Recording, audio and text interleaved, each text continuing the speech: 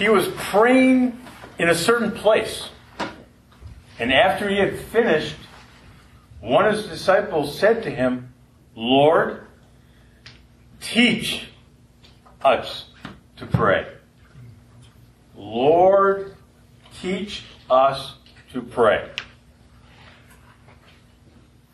Now, I am very thankful to stand up here today. Yesterday I witnessed Father Kevin walk on water as we looked at what happened here in the basement. That's another story that we can share afterwards. But right now, I would like everyone to take some time and think about those one or two teachers we have had in our lives. The ones who inspired us to learn. The ones who inspired us to take lessons brought forward and apply them to our lives. Picture the person, and more importantly, think about those traits which allowed them, fueled them to be great teachers. The silence is yours right now. Think about those.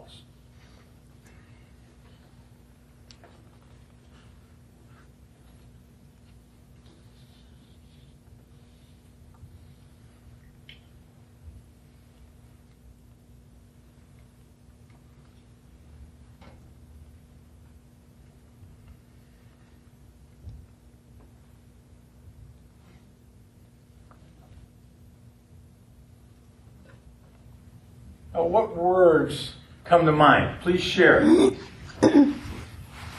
What did you think about with those teachers? Open.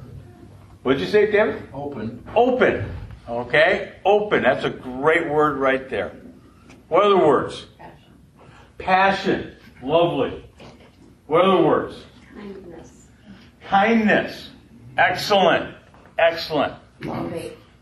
Love. Love. All right? The word love. Okay? Faith-based. Faith-based. Okay? Very good. Truth. Excellent.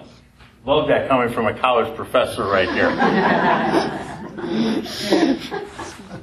Other words. Energy. Energy.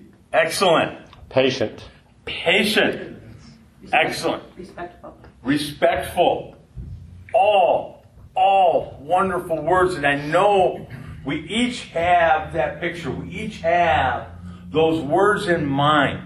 You know, I think about, we've talked about the word passion. I talked about enthusiasm. Meeting students where they're at. A great sign of what I consider an excellent teacher or professor. Inspiring students to learn more. We talked about love, and thank you for sharing that. And think about love in terms of care and concern for the students. And I want to share this quote. It's a quote that I've used for years as have been in the education business. And it simply says, they don't care what you know until they know that you care. It's actually a quote from Teddy Roosevelt. They don't care what you know until they know that you care. Now, Jesus is referred to as teacher 15 different times in the Gospel of Luke. I'm going to repeat that. Jesus is referred to as teacher 15 times in the Gospel of Luke. If you look through the entire New Testament, okay, after you think about Jesus, Son of God, or the next most popular term for Jesus is teacher. The master teacher in my mind. See, within the Gospel of Luke, we see Jesus as a teacher when, back in chapter 4, he taught in their synagogues. Well, he went to them. He wanted to share a message with them. Later in chapter 4, he taught the people each Sabbath and delivered his message with authority. In chapter 5 in Gospel of Luke, Jesus sat down and taught the crowds from a boat. And I think about, all right, he was able to adapt to the variety of situations that presented themselves. In today's epistle, of course, we hear, continue to live your lives in Him, just as you were taught. We're in this classroom. And it was really interesting after I actually put this together. Late last week, we celebrated the feast of Mary Magdalene. And one of the most beautiful things happened on that third day after Jesus died on the cross. Jesus comes to Mary Magdalene, and at first she doesn't recognize him. But yet when he calls her name, and we talked about the essence of using in their respect and love for others, calls her name. She turns and she calls out, Rabboni. Translated, teacher, beloved teacher. Well, in today's gospel, the master teacher provides one of his greatest lessons. It's a lesson of prayer, but not just any prayer. The Pater Noster, the Lord's Prayer. So why this lesson at this time? Well, let us return to start today's gospel. He was praying in a certain place. And after he had finished, one of his disciples said to him, Lord, teach us to pray. Now, why would they ask? Well, think back, and when we look at the Gospel of Luke, we hear Jesus' routine of prayer.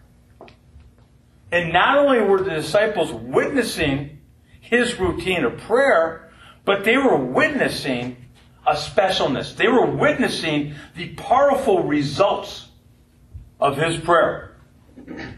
In chapter 3 of the Gospel of Luke, when Jesus was being baptized, he was praying. And the heaven opened, and the Holy Spirit came down on him in the form of a dove. Early in chapter 9 of the Gospel of Luke, Jesus blessed the food. He prayed over the food for the 5,000. And they were all fed. Later in chapter 9, it is stated, it reads, when while he was praying, the appearance of his face changed, and his clothes became dazzling white. The disciples desired from this master teacher, who was devoted to prayer, more of the story. They were mesmerized. They were excited.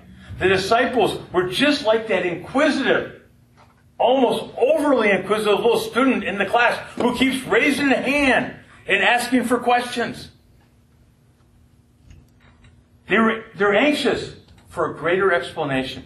They were hungry for the nourishment of his words. And then the real beauty of a master teacher. To be able to take complex and make it simple. So in a few simple lines, as some scholars have written, summarized the entire work of the Gospels. A simple prayer providing a moral compass. A simple prayer that has connected Christians throughout history and will continue to connect all Christians, us and others, into the future. A prayer which announces to us and to others and to God that we need Him. Within the Lord's Prayer, the master teacher provides the lesson for how to ask and receive, for what sustains us, how to ask for forgiveness, guidance from temptation, and deliverance from evil. The master teacher provides a prayer, a lesson that is inclusive of all. A prayer which, as we call upon our Father, allows us to be part of His kingdom on earth and in heaven.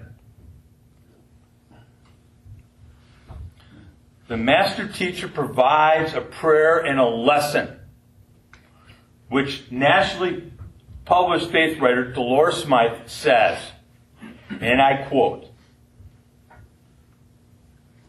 focuses our thoughts on what's important in life by summarizing all that we must do to be good and faithful servants. Namely, revere God, accept His will, love each other through forgiveness, and resist evil. Let me repeat that quote because I think it's so important for all of us here today.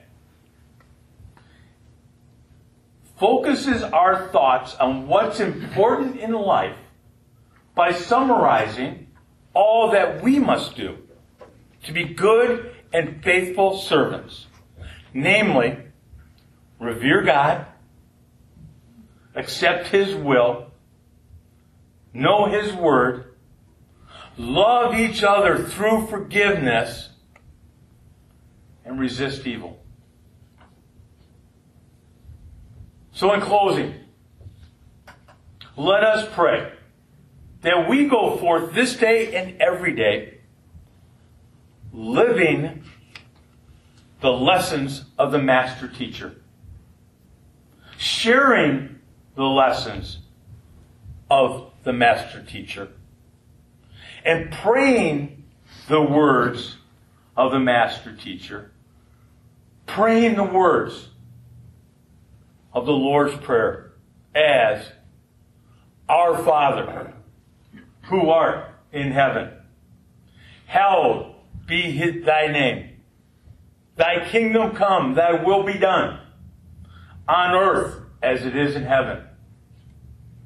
Give us this day our daily bread, and forgive us our trespasses, as we forgive those who trespass against us. And lead us not into temptation, but deliver us from evil. For thine is the kingdom, and the power, and the glory, forever and ever. Amen.